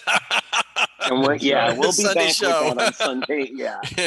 So, Mr. President, can I ask you a question from a candidate standpoint? Uh-huh. I know that during convention, there's the individual caucuses and candidate forums for special interest affiliate. Do you think that there's going to be those opportunities for, we'll use BPI and Guide Dogs for an example, for BPI and Guide Dogs to hold their candidate forums in a virtual setting the way, or comparable to the way they would have done it at convention? And do you suggest affiliates think about doing something prior to convention? Yes, it's up to the affiliates. What I've seen, at least the trend over the last few election cycles, is more and more affiliates are teaming together, and they're holding their own caucuses prior to the convention. I will say there's some real benefits here. First, it kind of allows for a larger audience because people aren't drawn away from doing other things that are activities that are going on inside the convention. You have their attention. You're not so time constrained, so you have an opportunity to really ask the candidates more questions. I've been on some of those telephonic candidates caucuses that last a couple of hours, where you can have a good exchange of ideas and your members can ask questions. But it's totally up to the affiliates what they decide. I will say, if you're going to do them as a part of the convention, you better plan on doing them early, because elections are going to start on Monday morning. So, yeah. I know. Okay, so in the past, Maryland and Massachusetts and Florida caucus together, and so that's always worked well. And we've done them telephonically, I think, the last 2 or 3 years, and they've worked out very well. Yeah. And then you have to decide as an affiliate, gosh, are you going to have one caucus with all 13 positions, or that'll be interesting too. Yeah. Yeah, that's a series of president's calls that that affiliates should kind of band together and come up with a system for some candidate forums convention, maybe, the 2 weeks leading up to it. Yeah. Because the nominated candidates will be out about 3 weeks before the convention, right? They will. And then I would encourage the affiliates, once the BOP has had their candidates form, it's free game. You got about 2.5 weeks there where affiliates could have their own candidates forums. I think those will be really busy times for the candidates, those last 3 weeks there before the convention. Anthony, hey, Byron, let's do a hand check. Yep, we have one hand up. It is Kathy. I'm going to ask her to unmute. Kathy, you should be able to speak. You may have to unmute yourself. Okay. Can you hear me? We can. Yep, we can. Okay, very good. This question's for anybody. Would you consider, now we haven't done this yet, so I don't know, but would you consider after this year that the following year will be an in-person convention, but for those that are unable to attend, whether health reasons, financial, what have you, consider doing Vote Now for future conventions to allow for that? Kathy, that's a wonderful question. And I'm going to ask Jeff and Pat if they can answer that, because this has come up. We're kind of in a catch-22 right now, right, Jeff and Pat, Connie, in that right now our Constitution doesn't allow it without this emergency provision. So do we consider at least doing something with the membership's approval, obviously, to allow for us not to be where we're back in Omaha in 2022 and the emergency provisions off, and we don't have a way to have people vote remotely. So Jeff, you want to? So I'll give you a non-answer, sort of. Yeah. Which I'm very good at that, I've been told. And I'm not up for election, so I can afford to give non-answers. In fact, it doesn't matter. The question is, maybe we have, as Dan just said, a constitution that we would be violating unless we are somehow able to change it this year, which would be a tough thing to do in this virtual convention. But we also have the DC code, and we need to get a full legal interpretation, I think, of what the DC code is going to require us to do in a non-pandemic year. And so it's at least conceivable that we may be required to conduct elections in a fashion that includes remote voting. So, and then there's the part that is kind of interest, not in a legal perspective, but in terms of the fact that, and I've said this on a couple of occasions, and I know Patrick agrees with me, he and I have been on the voting task force since President Pomerantz appointed us, it seems like 30 years ago now. And it's very clear that that before the pandemic, we hadn't reached a consensus on remote voting. There were a lot of people that were just stridently in favor of it. And there were others that were very much concerned for a number of reasons, logistically, some conceptually. I won't bother you with them. But we had not reached the, quote, tipping point. Well, clearly, I think there's very little doubt that we have now due to the pandemic. And we're going to have to face the reality that no matter what our legal requirements are going to be, we're in a situation where our culture is going to change with respect to our voting system. And I can't tell you for sure whether it's going to be next year or not, but we're certainly going to have to deal with it, and quickly and thoughtfully, because it could make some profound changes in how we conduct ACB business. Do we know if there are any resolutions being considered to look at this and to take faster or more strident action? Well, resolutions really can't overbear the Constitution anyway. So really not the topic, in my opinion, for a resolution. Internal matters aren't very well dealt with via resolution, especially when the Constitution comes into play. So we have some, under Dan's leadership, and really, I just have to tell you that, Dan, having appointed this task force, has exercised incredible leadership in this area, and we've been lucky, and I'm not sucking up even, since I'm not up for election, and probably don't ever plan to run again. We have been lucky to have had Dan's leadership throughout this, because this is a really difficult thing for ACB to handle, and I think he has handled it, and with Pat's leadership, really well. And Connie, talk to us about, from the, like South Dakota and other affiliates that you've run across, particularly with the hump day calls and that sort of thing. What are they saying about the ability to take a virtual system like this and be able to vote for the first time at convention? Thanks, but it's a huge thing. South Dakota, I have very few members who have ever been to a convention, for whatever reason it is, and one of it is transportation, it could be health and money, but we don't have the best transportation to get to some of the sites for the convention. We're limited in, airfares. We don't have Amtrak.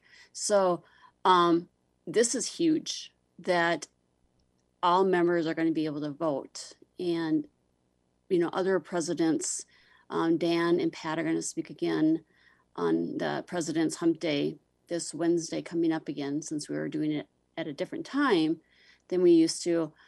But the other presidents feel the same way. And there's a lot of affiliate presidents that are new, but we talk about how many new members we have who are new just to ACB, who have never voted before. There's a lot of new presidents that have never been to conventions.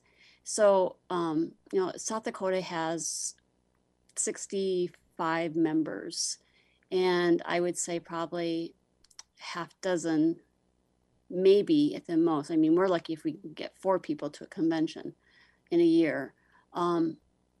So to have even 30 of my members to be able to vote, that's huge for South Dakota, because we've never had that before. So yeah, I think we're heading into a situation where not only are the barn doors open, but somebody took a shotgun and blew the lock off. Now that the voting is going to be open to all members in this manner, I think it's going to be hard for people to understand if we go back and not have some sort of option for those members who won't be able to, for all the reasons: childcare, healthcare, elder parent care, and the financial restrictions to get to Omaha and Schaumburg in the following year. And I agree with that, Anthony. And I will actually say that I have so many right now. Omaha is only 3 hours from South Dakota, from Sioux Falls. So I have members excited to be able to go to Omaha next year. So, and what you guys were talking about, what Jeff was talking about, being the head or on the outreach and communication, I don't want to say a whole lot, but there has been discussion. We're trying to figure out, like Dan said, the legal stuff, the DC code stuff. We aren't saying it's going to be next year. We're not going to say it's in 2 years, but we know that things have to change. And I've had some discussions with people. I don't want to share any of that because we don't know any definite answers, but we know it needs to change, but we don't know when it's going to change. You're always welcome to come back to Sunday Edition as these changes are being thought about and being implemented. You're always welcome to come back and talk about it here.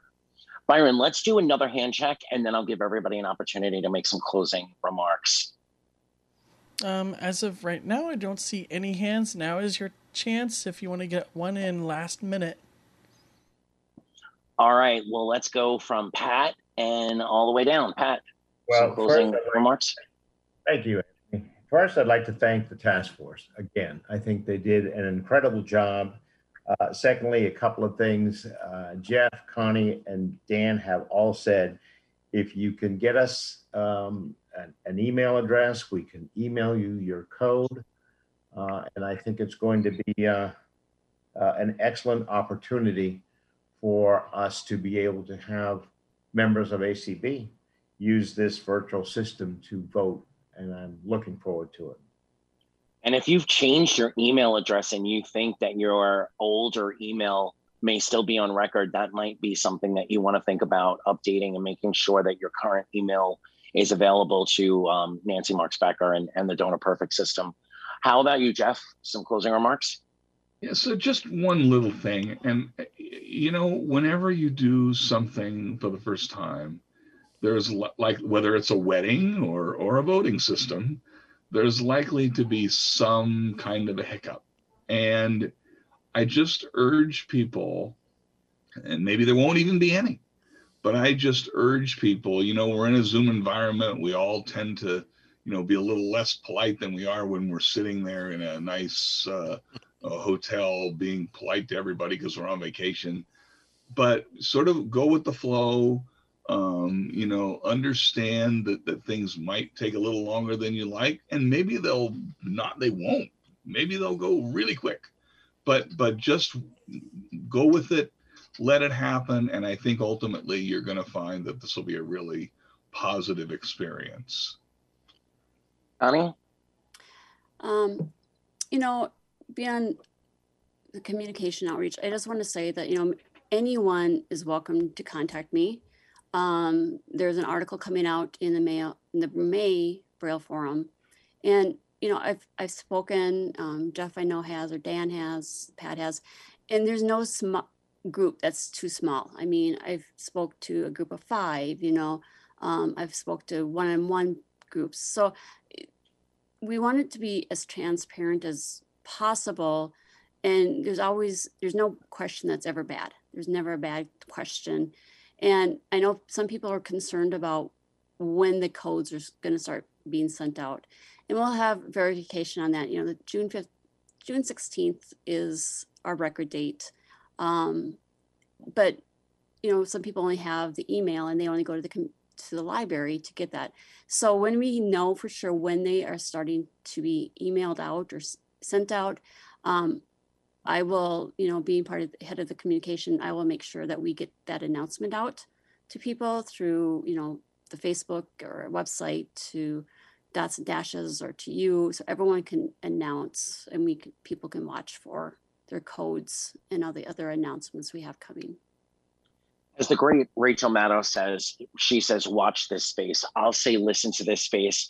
As any new information comes along, I will definitely be announcing it here on Sunday Edition. And if there are ever any questions and you don't have the email addresses that have already been given, you can always hit up Celebration with my initials, AC@AOL.com, and I will always forward those questions to the appropriate persons.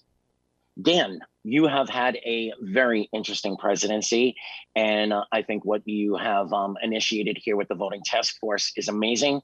What are your closing comments? Yes, my wife Leslie calls me the virtual president, so I guess that's good. It's better than being the virtual husband. So that's it's better than being the Mickey Mouse president. but I completely agree with Jeff and Pat and Connie. Please, we've never done this before, so we are trying to have thought of everything and tried to work through any potential issues and participate, you know, any roadblocks, but it's life, right? So we please echo what Jeff said, be patient, enjoy the process, enjoy the fact that, you know, everybody's going to get an opportunity to vote. And, you know, I think it's going to be a set of elections like we have not had before in ACB. And I really encourage everybody to, you know, take advantage of it, be part of the process, and let's keep having a dialogue to answer Kathy's question that she asked earlier. You know, if we need, as a membership, and we have good agreement to put something in place that would allow us to continue the process in Omaha and beyond, then we need to hear that feedback, because, we don't want to be, counter to our members. We want to support our members, but we need to do it in a way that follows our Constitution and our bylaws. So we're here to help, and we look forward to a wonderful convention. And separate from that, the real cornerstone of ACB, a completely free and transparent democratic process, and voting is just the cornerstone of that. So I know the unofficial name of convention this year is Get Up and Get Moving, but let's remind folks, what's our official convention name this year? Better Together Wherever We Are. Better Together Wherever We Are. And Better Together on Sunday edition. I have had a great time doing this show. Jeff, Pat, Connie, Dan, thank you so much. Ricky, I know you're already off the call, but thank you for coming in and talking to us about Strive. And you know what? In your everyday life, at least once a day, let's get up and get moving. Come back again next Sunday for a fascinating conversation with Mark Reichert, and we will be continuing our mental health exploration of what it's like losing sight. So I'll be back next Sunday with another great show. Thanks, everyone. You've been listening to Sunday Edition with Anthony on ACB Radio Mainstream. For more information, questions, comments, feedback, suggestions, etc., please email celebrationac, that's the word celebration with the letters AC, at AOL.com. Look forward to hearing from you, and let's brunch again next Sunday